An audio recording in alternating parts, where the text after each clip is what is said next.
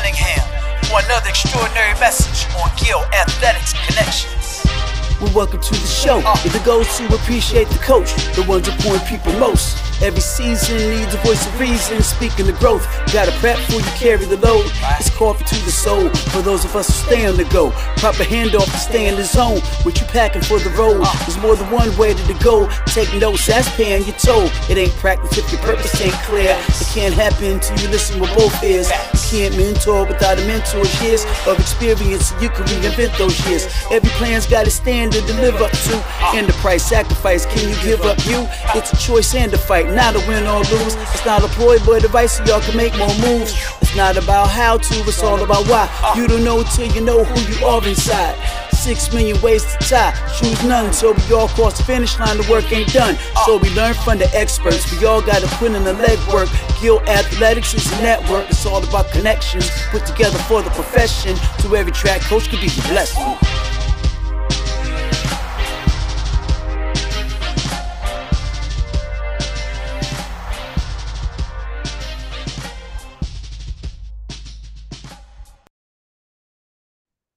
All right, welcome back to the Gill Athletics Connections podcast. We've got a special one here. You've probably already seen the title of today's episode, and you're probably like, well, who is Sam Peters? I don't recognize. Who's Sam Peters? Who's that? Well, you don't recognize him today, but I guarantee you in a couple of years, you are going to recognize him. Sam is currently a senior at Lincoln Memorial University, and God bless him, he reached out to me. Of course, it was on, well, actually, he texted me. Actually, he was pretty good sleuthing. He texted me, found my cell phone number. I love that. And that's a lesson to all you coaches out there who ask me what my cell phone number is. It's easy to find. You literally Google Mike Cunningham cell phone. It pops right up. So kudos to Sam for that. But Sam reached out and said, hey, Mike, I want to become a track coach and I have some questions. Can we talk? And you know me, my heart is 100% on track coaches. So here's a burgeoning track coach, someone who wants to be a track coach. And then, of course, my head starts spinning. How can we blow this up? How can we bring more value to others? So I asked Sam the impossible question. I was like, hey, Sam, would love to talk to you. I got a crazy idea. Do you want to come on the podcast? Like, I thought not only other athletes that listen, so this will be immense value for those current athletes that are contemplating becoming a track coach, but I also think for the majority of our audience, track coaches, that hearing the perspective of someone younger, so that 18 to 22 year range that we talk about in college, hearing their perspective of what they're thinking, the questions that they have, I think will help us as a track coaching body. So without further ado, let me stop talking. Let me introduce our guest for this week for the Gill podcast, senior out of Lincoln Memorial University. Help me welcome the wise, the wonderful Mr. Sam Peters. Sam, how are you, man? Yeah, I'm doing great. Spring break on campus. So, as a track athlete, maybe you don't get the best spring break you want, but I'm still blessed to be here. And we're leaving for a meet on Thursday at Murray State, and I'm excited for that. Awesome. The Racers, man. I know Murray State real well. That's awesome. Well, Sam, before we hit record here, I just got to publicly kind of state what I said to you, my friend. This is the first time Sam and I have ever met. He brought up this is so awesome. Sam actually reached out to me, I guess, what'd you say, 3 years ago? Yeah, 3 years ago. Yeah. Right when COVID, I guess, hit, or right around that time. 2020. Yeah. And so you had to be a freshman then. Is that right? Yes. Yeah. Oh my. So as a freshman, Sam reaches out to me on Twitter and says, I guess, asked for like book recommendations and stuff. And so I gave him Lead for God's Sake, the great book that we've had the author here on the podcast. Go back and check out that episode. It was fantastic. But Sam, I'm just so impressed, someone of your age and stage in life, first of all, to reach out to me. I mean, most people, maybe you can think of your own peer group there in school, won't even take that first step of courage of just even asking, hey, can I get some advice? Can we talk, etc. But then when I had this crazy idea of, hey, man, yeah, I'd love to talk, but I'd also like to record it and share it with the world. And I gave you an out. So make sure everybody knows. I told Sam, hey, man, if you don't want to do it, we'll still talk. But I'm just so impressed with your courage, your tenacity, and just boldness to even do that, man. That tells me a lot about you from the get-go. And we've talked for 2 minutes so far. So I'm excited to learn more about you, Sam. So let's jump into it, man. You texted me and said, I wrote down the exact quote. I have a few questions about beginning a coaching career. So let's, I actually have some Twitter stuff to go over as well. I put this out to the Twitter sphere. We'll deal with that here in a little bit, but let's jump into it. What kind of questions might you have? So, as an athlete and that is going to be a coach, I'm starting to realize basically how much I don't know. And so I'm like looking for things, looking for ways to start to learn. And, I start reading books and stuff, and I hear books like whether it's on here or other podcasts, other resources.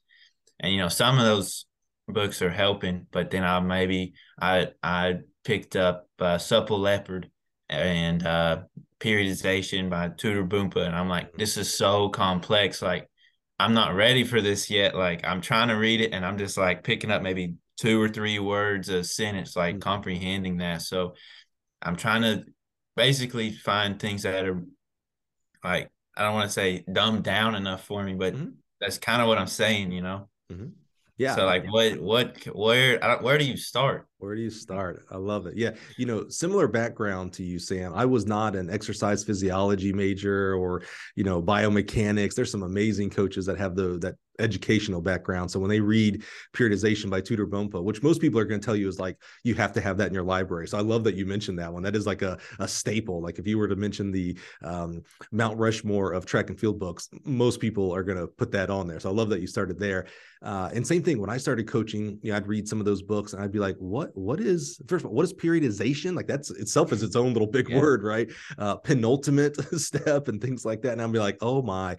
And I don't know about you, but I got a little intimidated when I first started reading those. I was like, maybe I'm not good enough or smart enough to be a track and field coach. So what I would say to you about that aspect, first and foremost, that intimidation aspect is I'd tell you to take a deep breath. Coaching, whether it's track and field or any other sport, and really life in general, coaching is a lifelong journey. So, you're 21, 22 years old, you're going to be coaching. If you're going to start coaching next year, we'll talk about that here in a little while. So you're going to be coaching for the next 40 years. Now, let that sink in. That means you're going to coach for 40 years. You're basically 20 now. That means you are going to coach 2 times longer than you've been alive on this earth today.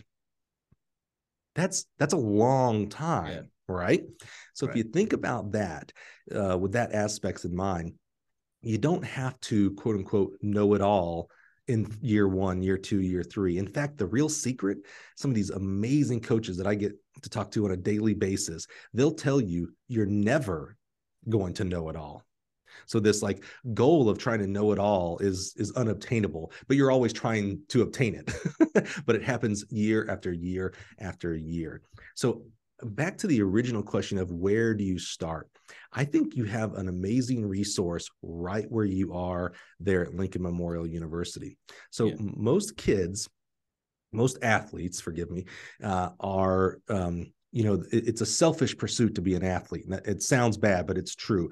When coach tells you a workout or recovery modality or whatnot, the athlete's job is to take that in and figure out, well, how do I get better from it? How do I get better from the sprint workout? How do I get better from this recovery day? It's a selfish pursuit. I'm taking in the instruction to help myself get better. Now that you know that you want to be a coach, that you want to be a track coach, you can start working towards the other side of the coaching aspect, which is very selfless. So when a coach goes to a formal coach's education or talks with a mentor or has a group that just, they just shoot the crap talking about coaching and things like that, they're taking in that information and figuring out how do they distill it so they can push it back out to the athletes. See how that selflessness comes in? It's like, oh, here's that information. The athlete stops right there and says, how does it make me better? The coach says, okay, now how do I communicate this to my athletes so that they get better?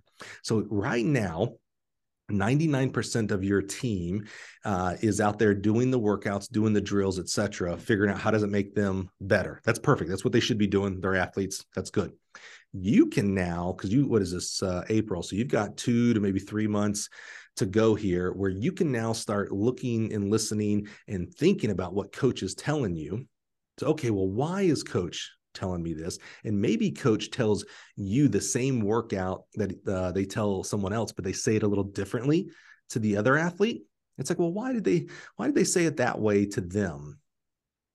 What is it? Something, is it communication? Why it's the same workout? Why did they talk this way to that person and this way to me? So you can just start noticing things where, again, most athletes are just yes sir, no sir, do the sprint, do the jump, whatever it is. So you have that aspect. And then, and I just know I actually haven't asked you this, so you may tell me I'm wrong here, but I just know you've already told coach, hey, I want to be a coach. So you've already started asking the questions of, hey, so today we're doing blocks, starts, times 5, whatever. Why today? And then why did you follow that up tomorrow with this workout or whatnot? And you can start hearing their thoughts of why they're sequencing events, why they're doing this with the jumpers and this with the sprinters and this with the hurdlers, etc. You can start asking those questions. And I think that today, as a college senior, I think that's where you start. You start asking questions and you start letting that antenna come up and just start noticing what things are happening and then start asking the questions of why are they happening. And if you're watching on YouTube, you can see Sam is furiously taking notes. So I'm gonna let him digest that, and maybe there's another question. Yeah. So, and yeah, you're right. Like I do ask a lot of questions. Maybe sometimes I might get on my coach's nerves with so many questions, but like he does a good job of answering them. Sometimes it's a real short answer. Mm-hmm.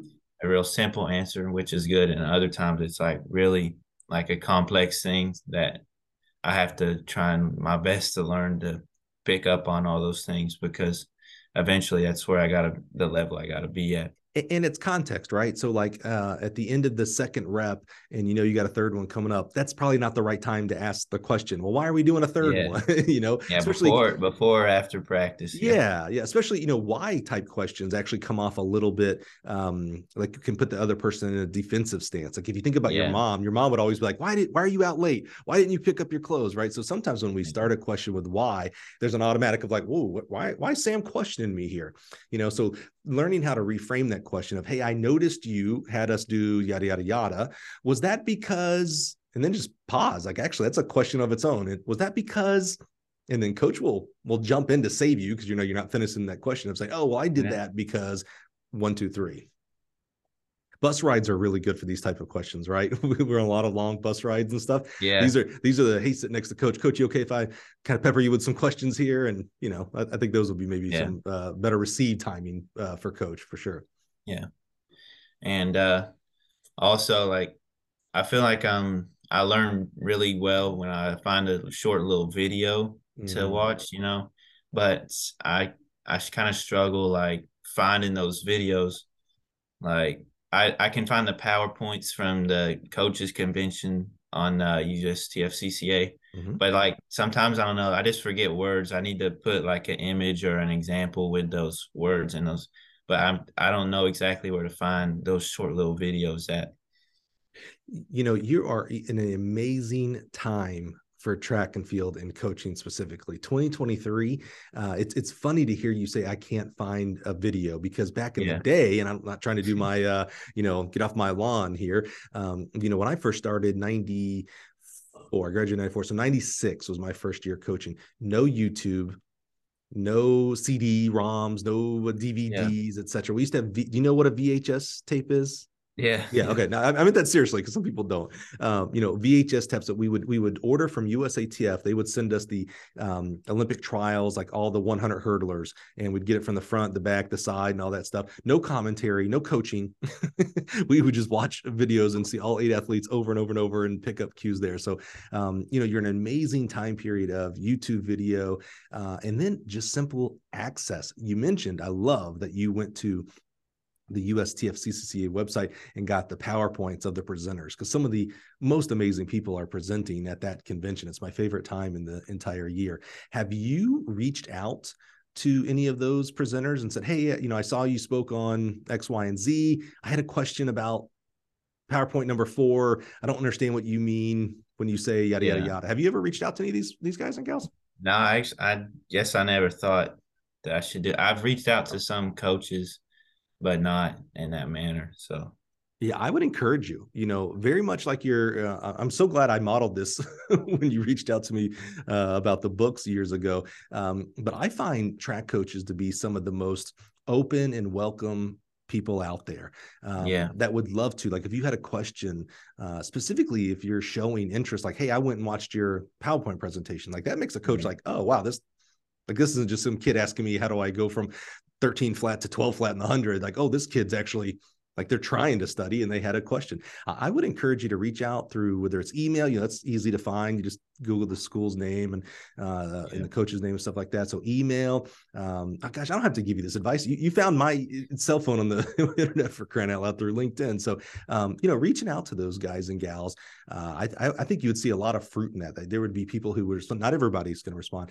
but I think the vast majority would respond in a very understanding manner, like to help bring it to the level that you're at today, to help understand those different training modalities that they're doing. Got you. So this one's interesting though. Like, there's a lot of coaches out there, which means there's a lot of good ones, and then maybe there's some bad ones. So how do you determine maybe the good advice from the bad advice? Because as a young person, there's going to be a lot of people trying to give me advice, and I have to kind of filter through, like, oh, this can help me. This is like helping me work towards my individual goals, personal goals, and this is not going to help me because I'm still like really naive in a lot of things in track. So I don't want to just take everything as Bible, Yeah, no, that's a really good question. You're thinking about this really well, Sam. I half expected you to come on here and be like, hey, so I have a question about coaching, Mike. How do I coach 100-meter sprinters? And be like, well, first of all, you're asking the wrong person. I've forgotten everything on how I coach. So I appreciate your actual thinking of like the structure of how and why to coach. With what you said there, Sam, I would turn it around a little bit. I would change the language a little bit from my experience anyway, from my viewpoint. You mentioned that there's a lot of great coaches out there, and you're right. They're all, first of all, every coach is fantastic. When you really sit back and think about what they do, regardless of the results on the track or the field, they're dealing with 14 to 18-year-olds in high school, 18 to 22-year-olds in college. In today's world of cell phone, social media, social justice, they're dealing with a lot, by the way, also trying to have a family or a life, etc. So my hat's off to every coach and what they do. Now, to your point about maybe their education level, we're all on a different journey. To become a Boo Schexnayder, Brooks Johnson type of coach. Well, they started from knowing nothing. We all started with zero. And then because of motivation and sometimes luck, but desire, they grew to where they are today. When I interview, I've done over 200 coaches for the Gill podcast here, and I love it because it's always like, well, how did coaching start for you? No one has ever said, oh, well, I started coaching because I was already a great coach. They all started with like, well, I was a runner and I liked the sport, so I tried to do more of it, and then I started learning trial and error, things like that. So we're all on a different path in our coaching journey. So how do you figure out, well, whose path should I pay attention more than the other? Well, I'm going to tell you, the first thing I would do is try to strip away as much bias as possible. And what I mean by that is, because we're going to typically talk about college coaches here, but high school as well. But get rid of the thought that just because they're at a Power 5 school or Division I, that they automatically know what they're talking about, and then vice versa. Because you're a junior college coach or a D3, you don't know as much. Take that and just wipe that completely out of your thought process, because it's not true. Some people are very beginning journey as a Power 5 Division I coach. Other people are some of the best in this country, and they're at a Division III or junior college coach. We're all at our place of location for a lot of different reasons. And not number one reason is because they know how to coach, but their ability to coach. That's not always number one. Family, paycheck, etc. Other things that are as important for them is why they're at such and such university versus another. So strip that bias out. And then I would do homework. So to me, taking and putting aside all of the, the kids graduate and things like that, those are all extremely important things. But if you're looking at just who should I talk to coaching wise, I think you go and you do a little bit of analysis on the athletes. Which athlete, go look at their senior athletes and what their PRs are and what were the PRs coming out of high school. Most websites now on bios for the athletes have that information, right? It says, was the state champ in the 100-meter dash, running 11.1, going into their senior year. Now their PR is 10:39. That's pretty good. That's really good coaching for that example there. Now that's not going to tell the entire story, because some kids are, they're going to get better just because of natural age and things like that. But that will help you see if you start identifying coaches that have a lot of those examples, a lot of their sprint crew PRs or whatever, discipline you're looking at, that might be a good person to pick their brain. So that's where I would maybe start with that path. Okay. Yeah, I just noticed like me, myself, I just feel like I'm so behind, even though I'm still a student athlete. Like, I just feel like there's just so much, for me to go. And it can make you a little anxious sometimes, because obviously, when I'm a coach, I want to be a great one. So I have all these things I want to do. But let me tell you, focus. Let me tell you yes and no to what you just said there. Yes, you're behind in the sense of you got 40 years ahead of you. Yeah. No, you're not behind because you have 40 years ahead of you. Let me tell you how many college seniors who are going to be track coaches have reached out to me to use, pick my brain, not only as a former track coach, but now as the guy who's interviews every coach around, those kind of things. One, sir, you. So you're ahead of the game as well. Okay. Now, when you start thinking about next year and starting to coach, and maybe you get some anxiety of well, man, am I going to do it wrong? Am I going to, let me just put you at ease. You will. You are 100% going to do it wrong. Every coach right now that's listening, when they think back to their very first year or 2 years of coaching, I guarantee you, if they're any coach worth their salt, they go, I wish I could go back and see those athletes and apologize. Oh my gosh, I can't believe I was doing this workout or that workout. What was I now? 5, 10, 20 years ahead, I know what I was doing was wrong, but in the moment I didn't know, and I was doing my best. So as long as you're doing things that are safe, you're not doing crazy things like, hey, jump out of this 2-story building, it'll make you a better jumper. You're going to be okay. You're not going to hurt them. Yeah. You just aren't going to be maybe doing things as efficient or as properly as you could be doing, and you will be doing as you continue to learn and talk with others. But just lay that to the side, man. If you are any coach worth your salt, in 5 to 10 years, you will think, man, I wish I could go back and find those first athletes I ever coached and just apologize to them. I'm so sorry. Yeah. That's another thing, next year when I'm coaching.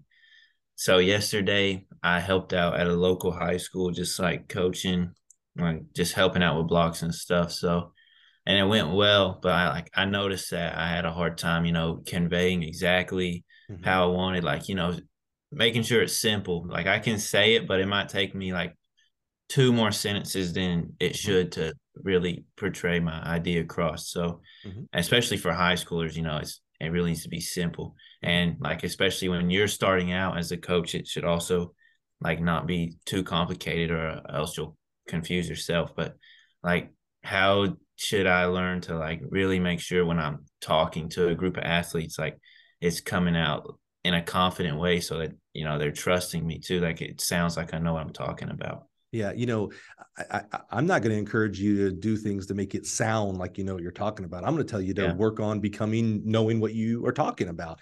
One of the traps that I see new rookie coaches getting into, and I think a little bit comes from that mind space of where you're at of like, I want to sound like I want to convey confidence, because we know an athlete that's more confident will run better or jump better. I think one of the traps we fall into is we try to over explain, or we try to show our knowledge, which is funny because we don't have very much knowledge at that point. And so I would tell you to, get real comfortable saying, I don't know. Like, that takes a real confident person to be able to say, I don't know, but I'll find that answer. I mean, that to me, when we're interviewing people here for Gil, or I'm talking to an administrator or a coach and I ask a question and they say, I don't know, they go up several clicks in my head. I'm like, oh, this is a person who understands what they know, as importantly, understands what they don't know, and doesn't want to BS me. You BS me, I kind of, okay, well, you're just, you don't really know what you're talking about. But when you can get real comfortable saying, I don't know, but I'll find out, man, people, even young people that are younger than you, will look up to you and be like, oh, wow. Okay, cool. Like, they're going to go get the real answer. And then you got to go get the answer at that point. So I wouldn't encourage you to do things to make it look like you know what you're talking about. I'm going to encourage you to practice your practice your speech of your craft. You'll learn what the kids are picking up from you and what they're not. You'll learn what cues work for them and not. Kids learn, I shouldn't say kids, people learn in different ways. Some learn through hearing, some learn by seeing, some learn by feeling. So you're going to find out that, sometimes you're going to have to describe a drill differently. You might have to, and you can do this at your young age. When you get my age, you can't do this. You might have to demonstrate the drill. You might have to find video on YouTube to show the kid the drill. And then sometimes some kids are going to need to just do the drill, do it wrong, get some correction, come back, try it again, and get that coordination picked up so that they can do it well. You're going to have kids, you're going to have 5 different sprinters, and each one of them will need a different thing from you. They'll need to hear it or see it or feel it or and practice it to get better. And some are going to have a combination. They're going to need to feel it plus hear your feedback, go back and try it again, fail, maybe go see a video. It's going to, every kid's coached and learned differently. So that your skill set as a coach is how do you convey the same message different ways for the different people and how they can pick it up.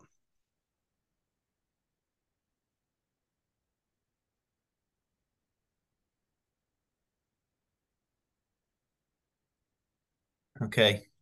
So that was all the questions I had written down, actually. And you have really helped me out. I have a lot of notes that I'll be able to review when we're done. So, well, let's turn into, you brought some good news to me before we hit the record button. So you actually you've got a gig for next year. Tell us about this. So it's a school in the conference, the SAC, which is, in my opinion, one of the toughest D2 conferences. Like in the 200, we had the top 3 guys at indoors this year. So yeah, that's pretty tough. Sure. Yeah.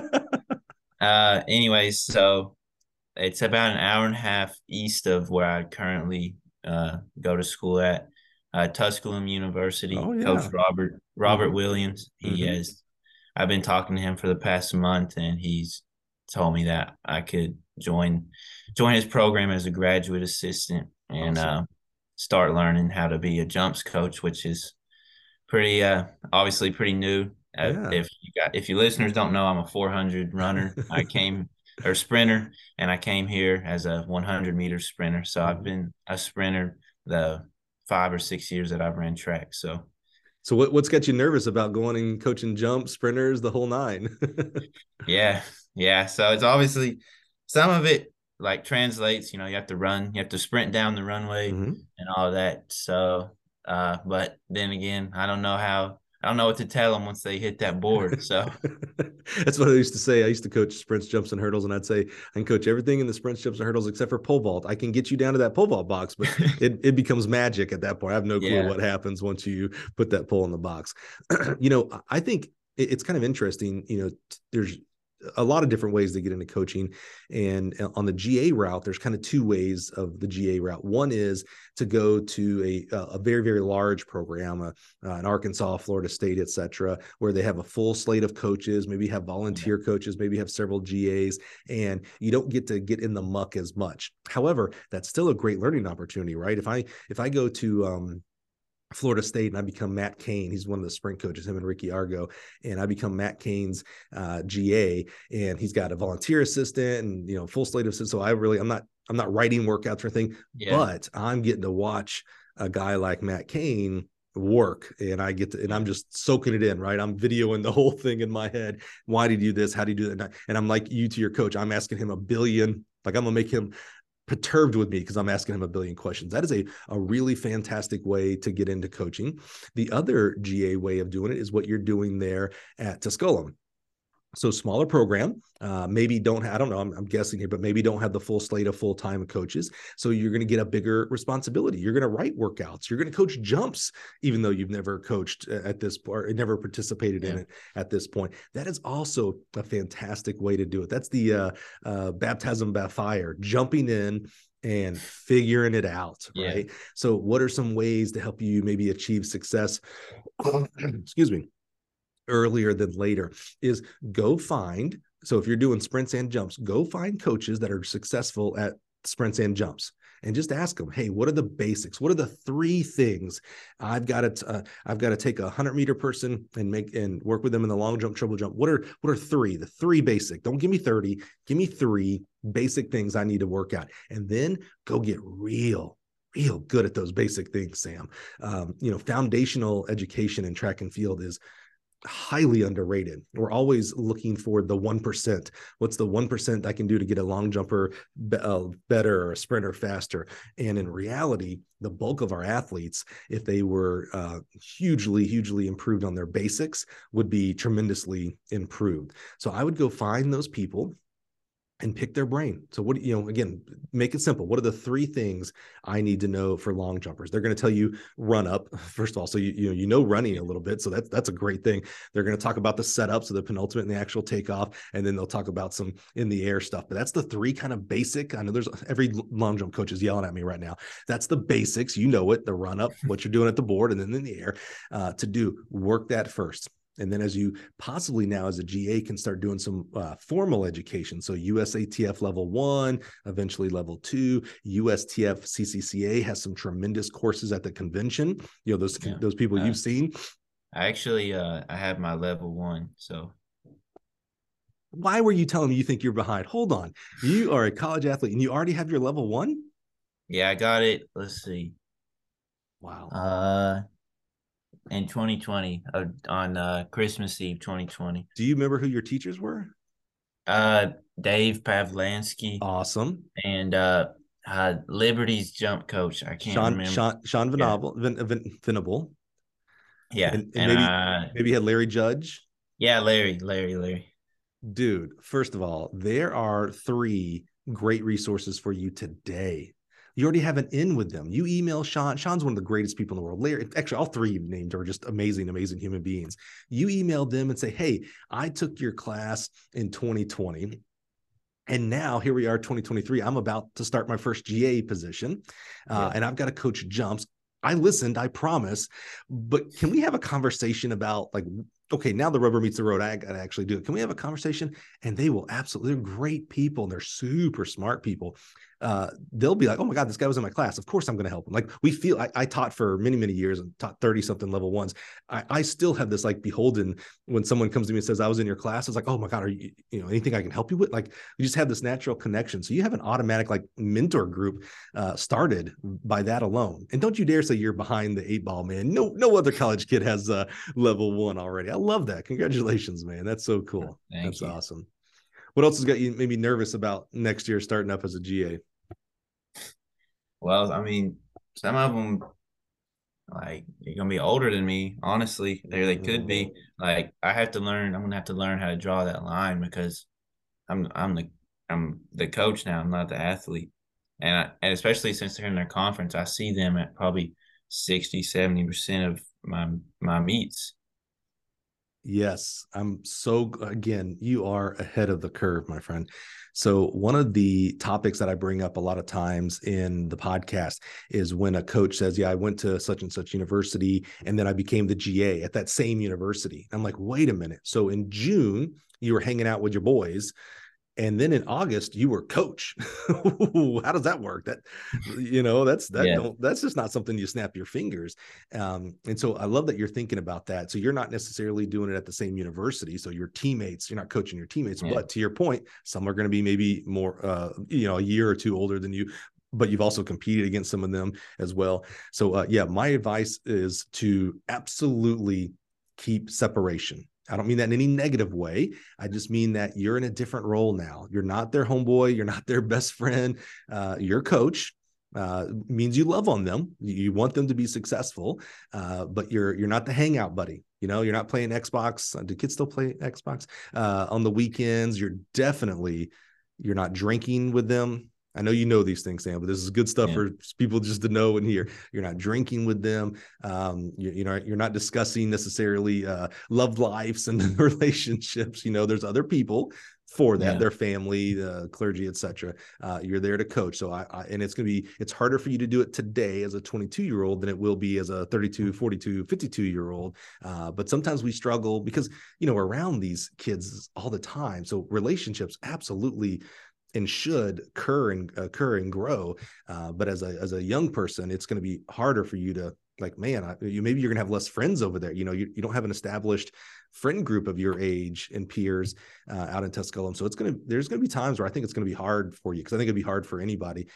Resist the temptation, establish the right relationship with those athletes from the get-go, and you'll have a much longer, less hassle of a career for sure. Yeah. That's really I really want to make sure, that there's a level of trust with me. Yeah. And then obviously them, because I just want them to know that I have their best interests in mind.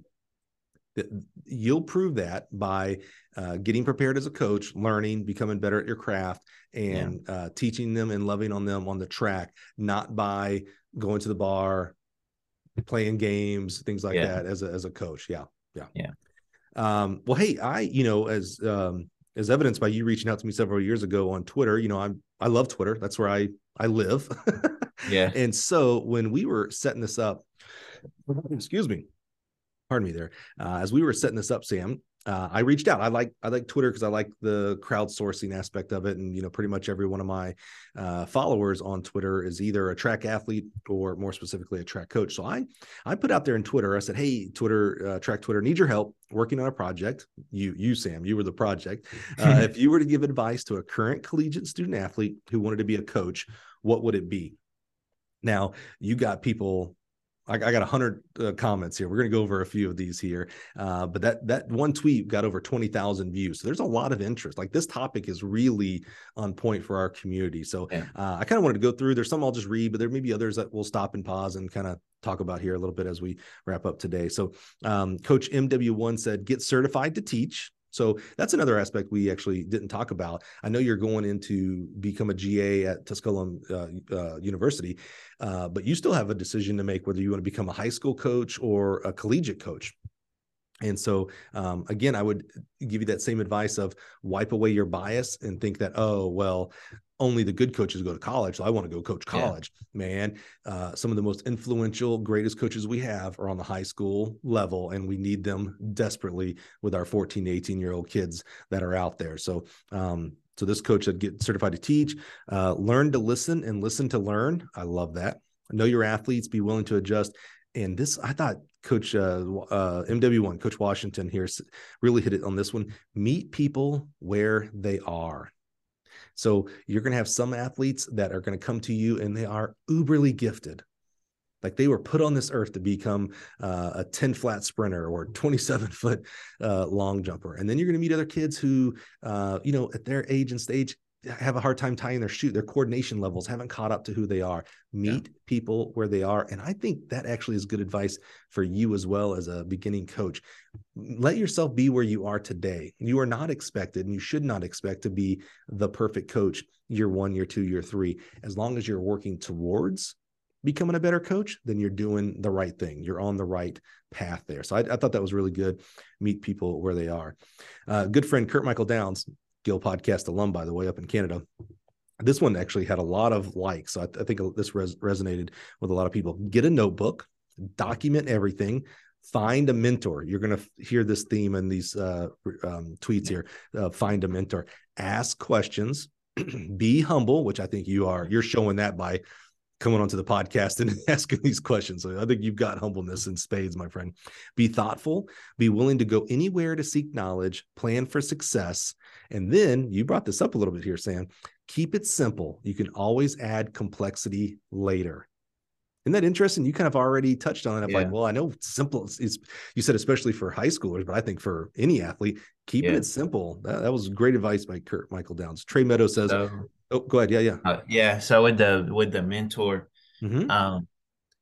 I would say like my coach here at school at Lincoln Memorial, Rochelle Black, who went to Troy, by the way. Oh no, I know Rochelle. Come on, I know all my Troy alums, baby. Come on. But so obviously he's one, and then like he recommended Lane Fletcher down at Lee, who I talked to a lot. I was actually on the phone with him last night. But so like, is there such a thing as too many mentors though? Like I don't know if I would want to have, like 25 people that I'm like always calling with like this one issue, Yeah, that's a great question. I'd love to hear from the listeners what you think about that question too, of too many. I may actually put this on Twitter after we get done here. Can you have too many mentors? I think the answer is yes. Now, saying that, what I mean is you may have, I'm just going to make up numbers here. You may have 20, 30, 40 mentors over the course of your career, because they'll fall in and out, right? What you need for mentorship as a beginning coach here the next 5 to 10 years is going to be different than what you need as a mentor at the age of 50 in your 50 to 60 year coaching.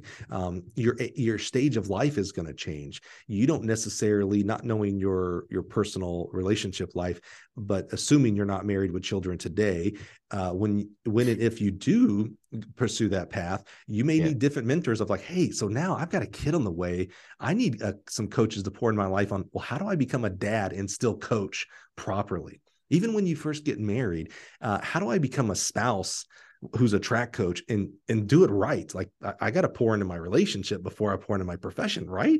You're going to need different mentors along the different ways. So I think, yes, I would not go out and try to get 20 mentors today, but I would know that the mentors that you do reach out to today and establish relationship may change, or certainly should change, as you move along in your journey. Like I mentioned, those level 1 coaches and your head coach now, and then your head coach at Tusculum, those are great jumping off point mentors for sure. Yeah.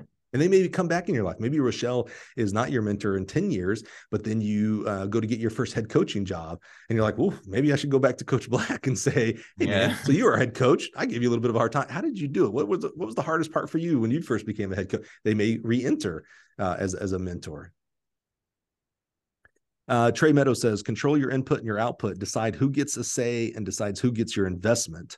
Number 2, know the expectations of your admin, institution, head coach, staff, so your mission is the same. Some will say one thing and do another. I like Trey's here. Know the expectations of your institution, your head coach, et cetera. As a GA, especially, I'd really sit down with coach and be like, hey, so what do you expect of me? What is it? Just coaching? That's cool. I'll do that. But do you also have expectations for me to help set the schedule or get transportation? What are the expectations so that I can meet those for you? I think that's, instead of just guessing, just having those conversations from the get-go is a really important aspect.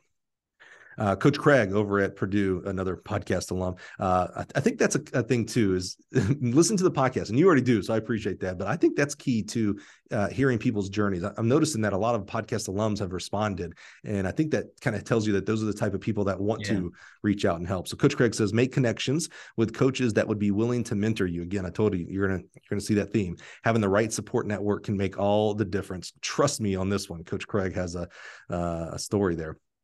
Derek Everly. Now, this one's kind of funny. Derek Everly said, marry a lawyer. And I think what Derek is trying to say is that today in 2023, we're not paying our track and field coaches enough. That's my opinion. It's certainly they're getting paid more today than they were back when I was coaching. But for what we do, the hours we put in, the care we give to other people's children, we're not paying enough. So I think what Derek's point there is, might help if you marry someone who is going to be making a little bit more money than you. But I think you should be making as much money as possible. Mike Van Dyke says, find a mentor coach with tons of experience. Sammy Dabbs, great coach down at Texas who's been on the podcast. This is awesome. Listen to this one. This is a good one. Spend more time listening and less time talking. I call that the Hamilton rule. You ever seen Hamilton, the musical? Yeah. Right. Talk less or smile more, talk less, whatever it is. Yeah. That's what Sammy's saying here. Spend more time listening, less time talking. Focus on learning the why and less on the outcome. In all caps, he wrote network. That's important. And let's talk about networking here for a second. Networking is typically defined as like when you go to the coaches convention or you go to level 1, and you probably took that level 1 online, I would imagine. Back then. Yeah. We used to go to a classroom. I'm not sure if we're back to classrooms or not, but typically networking is seen as something where you go to an event where a lot of other people are, a lot of other coaches, and you go to try to meet as many of them as you can. And how many can walk away knowing who Sam Peters is? That to me is the wrong way to network. When you're trying to catch the eye or the ear of a coach that you want to either have as a mentor or learn more from, I would suggest for networking, what's worked for me is, how do I go up and give value to that person? I mean, it's real easy. Someone like a Mouse, the head coach at University of Florida, another podcast alum, when people come up to him and they're only trying to become, air quotes here, friends with him because they think he'll, can get him a job and things like that, he can smell that a mile away. It's that person that just wants something from Mouse. Mouse is probably, I'm speaking a little bit for you, Mouse, I apologize. Please correct me where it makes sense. I think Mouse is more attracted to someone who maybe wants to get to know him, maybe wants to give value, like, hey, I heard of this recruit, maybe you want to take a look at him or something like that. Not the person who says, I want Mouse as a reference on my resume. That's the person Mouse can smell a mile away. And it's like, why should I don't even know who you are. So network, get great at the warm-up. And this is Sammy Dabbs talking. So if he's talking, listen, no job is beneath you. Take initiative, support the team, not just your event area. Coach Cam says, find mentorship. Hound Dog Running Company says, would encourage them to learn different training methods from different programs and understand the why behind each of them. So as you get these different mentors, and you're going to learn from the Tusculum coach, you've obviously learned from your current coach, you learned from level 1, there's going to be some of those differences. This goes back to who do I listen to and who do I not listen to type of thing. You're going to learn different ways to coach the long jump, triple jump, etc. Hound Dog Running Company really hit the nail on the head here. And Sammy Dabbs brought it up as well. Learn the why. So why do you do this with your triple jumpers? Why do you not do this with your high jumpers, etc.? Learning the why is really, really important. Jay Turner says, understand that things will look a lot different when you see things from the viewpoint of a coach than it did when you were a student athlete. Oh, Jay hits it right there, man. We talked a little bit about this. When you're an athlete, it's selfish. You're trying to bring in what coach is saying so that you can become better. It's going to look different when it's now like, oh, well, it doesn't matter what I can do or not do. I've got to help these kids, these athletes do. So it's going to look a little different. Make as many, Coach Fabe, where's Coach Fabe now? Kansas State. Make as many connections with the coaches as possible inside and outside your current school. And I would add inside and outside of your event group. Don't be afraid. In fact, not even don't be afraid. I'd encourage you to become peers with distance coaches, with throws coaches, multi coaches, sprints and jumps coaches, for a couple of reasons. One, you can learn from them. how they do things and why they do certain things. But also as they go on to become head coaches, well, if you only talk to sprint coaches and a sprint coach becomes a head coach, well, why would he hire you? You're a sprint coach. He doesn't need a sprint coach. Yeah. But that distance coach that becomes a head coach is going to need a sprint coach, and you might be that one. So love that. Inside, outside of your current school, and I would add inside and outside of your event area. Coach_T Graham says, read some more, read again. I assume you must be a reader because you reached out to me years ago for reading suggestions. So I love that you kind of maybe already on that path. Coach Cam, at Kamala Kingston _ pay attention to the details, ask questions, invest in your certifications, USTF, CCCA, and USATF. You're already doing that. That's awesome. Fairlane Junior Track says, get paid. And I love this. That seems like a very selfish thing to say, like, oh, get paid. Like, but hey, you're going to have hopefully a family one day. You're going to have passions, goals, charities that you want to do. So you want to retire one day. So we do have to get paid. When we had Boo Schexnayder on the podcast, if you haven't listened to Boo's episode, I would encourage you to go back and listen to him. First of all, he's one of the top coaches in this world, but he had some amazing advice about, especially for coaches that are young like yourself, that if you have a position, opportunity to go to another job that pays more, take it. We don't pay you guys enough anyway as coaches. So get that money early, because that's what's going to compound. We talk about retirement and things like that. So I like Fairlawn saying that. I didn't think that was a crass or anything way to say it. Get paid. Let's see. Coach Alicia, at Alicia Nicole, sometimes you're going to want it more for your athletes than they want it for themselves. You have to learn to be okay with that. Yeah, you're not your athletes. You're the coach. Teach them as well as you can, encourage them, motivate them as much as you can, but ultimately they're the ones that, just like you today as an athlete, you've got to want it to happen, not your coach. However much coach wants you to do it, it's on you, Sam. Coach Justin Romero, USATF cert, start small, then big, private school, allowed me to be independent from club coach. I love that. Nick Eckel, you'd be astonished how little of your day is spent in practice. Oh, here's a good one. So you'll be astonished how little of your day is spent in practice. Get your CDL, get your master's degree paid for. Nice. BAGA first and learn how to work in the industry. You're probably getting into coaching because you love to be on the track with a stopwatch, yelling out splits, or, in the sand pit, helping your kids jump. Yeah. Right. But there's a whole, that's this much of coaching. There's scheduling, there's budgeting, there's alumni, there's compliance on the college side. If you're a teacher, teaching takes up the most of your time. There's parents, alumni, etc. Know that it is way more than just writing workouts and going to the track and doing those workouts. So I love Nick Eckel saying that you'd be astonished at how little your day is spent in practice. SV Cross Country says, high school level, be ready to coach all events. That's true. And you're already kind of seeing that as in a smaller school. You got to go to the jumps now, be ready to coach all events. Every athlete matters. Things like uniforms. Oh yeah, there's another thing you're going to have to deal with: uniforms, daily issues, running a meet, apparel, pictures take up as much time as coaching. This type of advice is always kind of crazy to me. Be prepared for the unexpected. I don't know how for you to do that. It's unexpected for a reason. So, so maybe be more flexible, that, things are going to come at you. There's an old Confucius saying something about when the wind blows, the willow survives, but the oak tree dies, because the oak tree is so rigid. When the wind blows, it cracks and dies, right? Where the willow, it bends, it's flexible, so it survives a windstorm. Much like that for your own career. You didn't know we were going to talk about Confucius today. Your own life of like, be willing to roll with the punches, so to speak. Sean Coleman, excellent job at NC State, says, always watch your character in public. And I'd say in private too. The coaching world's very small. You never know who knows who. It's what you know as well as who you know. Charles Potts says, never stop learning, be curious, ask questions and listening. I love that, Charles Potts. That's so great. Jerry Sycamore, never be afraid to say the wrong thing when it comes to corrections. Always keep learning and being a student of the sport. That's really good. Never be afraid to say the wrong thing when it comes to corrections. Like, if you think that's the answer, say the answer, and then be willing to be corrected and find the right answer. Nick Moss says, talk to as many coaches as you can, ask lots of questions. You notice that theme, ask lots of questions. Learn and be willing to coach all events. That's another theme there. A few more here and we'll start wrapping up. Coach Mall, in the high school level, go learn the events that you know the least about, because I promise you, for some reason, that will be the only opening available. That's pretty funny. So when you go to go get a full-time job after your GA, maybe be open to being a jumps coach, because that may be the only position open. Yeah. So that's pretty good. Drew Matthews, great. Drew Matthews says, coach because you enjoy it, no matter what level it is, because it's pretty hard to make a living coaching track today. Yes and no.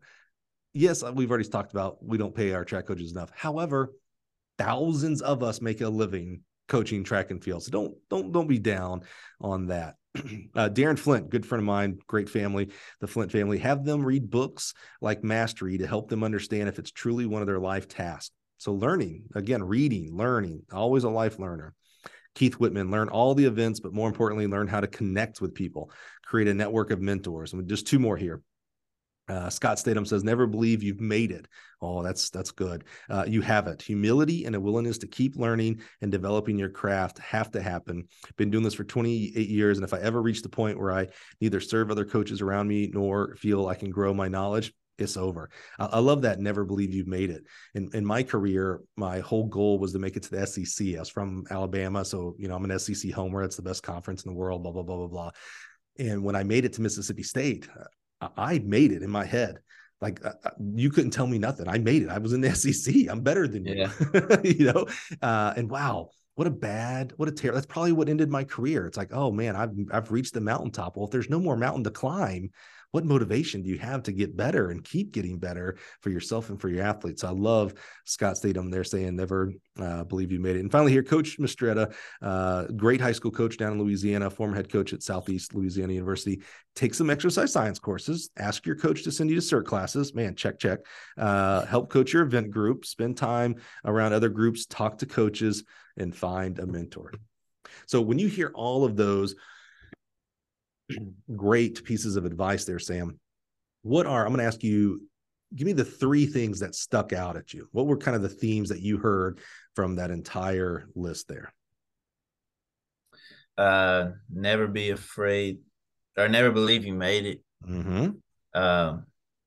And then talk to people outside of your event group. Yeah. Because you can't, you can still learn things that, translate to whatever event you like. It's all track and field all kind of flows together, Yeah. And basically you said like get paid what I'm worth, or what we're worth. So Mouse Holloway always says, like, he says something along the lines of, you're always worth what somebody's willing to pay you. Like whenever people may have said like Abby Steiner was getting overpaid or something, he was saying like, if they're willing to pay her that, then she's worth it. So who are you to judge that she's not worth that? Exactly right. Someone says she's worth that, right? And someone says Mouse is worth, I don't know, he's probably making a couple billion down there in Florida, but he's worth it, right? And just like the coaches at your institutions, Lincoln Memorial and next year at Tusculum, they're worth, in my mind, a whole heck of a lot more than they're making. And so it's always not just getting paid what you're worth, but I want to kind of demystify this getting paid as a coach, because again, we're so selfless. We think, oh, I do this for free and I do it for the kids and it's not about the money. And those are great. Those are things that you, air quotes, are supposed to say. But at the end of the day, you've got a family, you've got a future, you have your own hobbies and passions that you should be able to enjoy, charities that you would like to support. To do that in today's world, that takes a salary. And so I just want and bless for you to have as big a salary as you can absolutely get doing a job that you love. And that would be coaching track and field. Yeah, I agree with all that for sure. Well, Sam, as we wrap up today, again, just so thankful. I mean, one of the hardest things in this world is courage, and to step out and ask questions and ask people that maybe you're not supposed to ask, or whatever terms that are out there. So I'm just so happy for that. I would love to continue blessing you with mentors and people and advice, where if someone's listening right now and they're like, hey, you know what, Mike, you didn't bring up X, or man, Sam, I've got a book. I would love, if you're listening right now, because I know I have a lot of listeners out there that are big book readers. You know who I'm thinking of right now. I know you're hearing yourself. You know, Mike knows you're a book reader. I would love, Sam's a reader.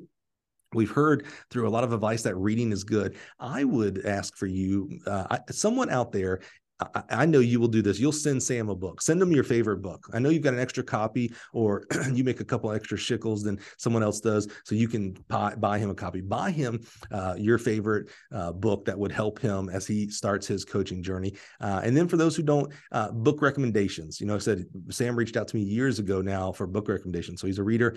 Give him some book recommendations out there. But also maybe you want to contact Sam. Maybe you got a job offer. I wonder if someone's got a job offer for Sam either this upcoming year or in the next year or two when he gets his graduate degree here. Where can someone reach out to you if they want to reach out to you to give you a job offer or a book or maybe just some positive words for you?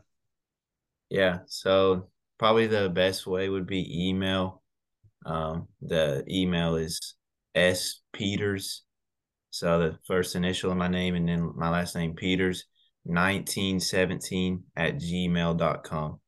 Now, most people, when they put the numbers like that, it's their birth year. You were not born in 1917. And I doubt, I don't want to be a doubter, but I'm doubting that your 200-meter PR is 1917. What's 1917? What is that? Is that like an old locker code or something? No, that's my street address when I was a kid. Oh, yeah. Nice. I was about to say, don't say now. That means we can't have any stalkers out here, man. Yeah.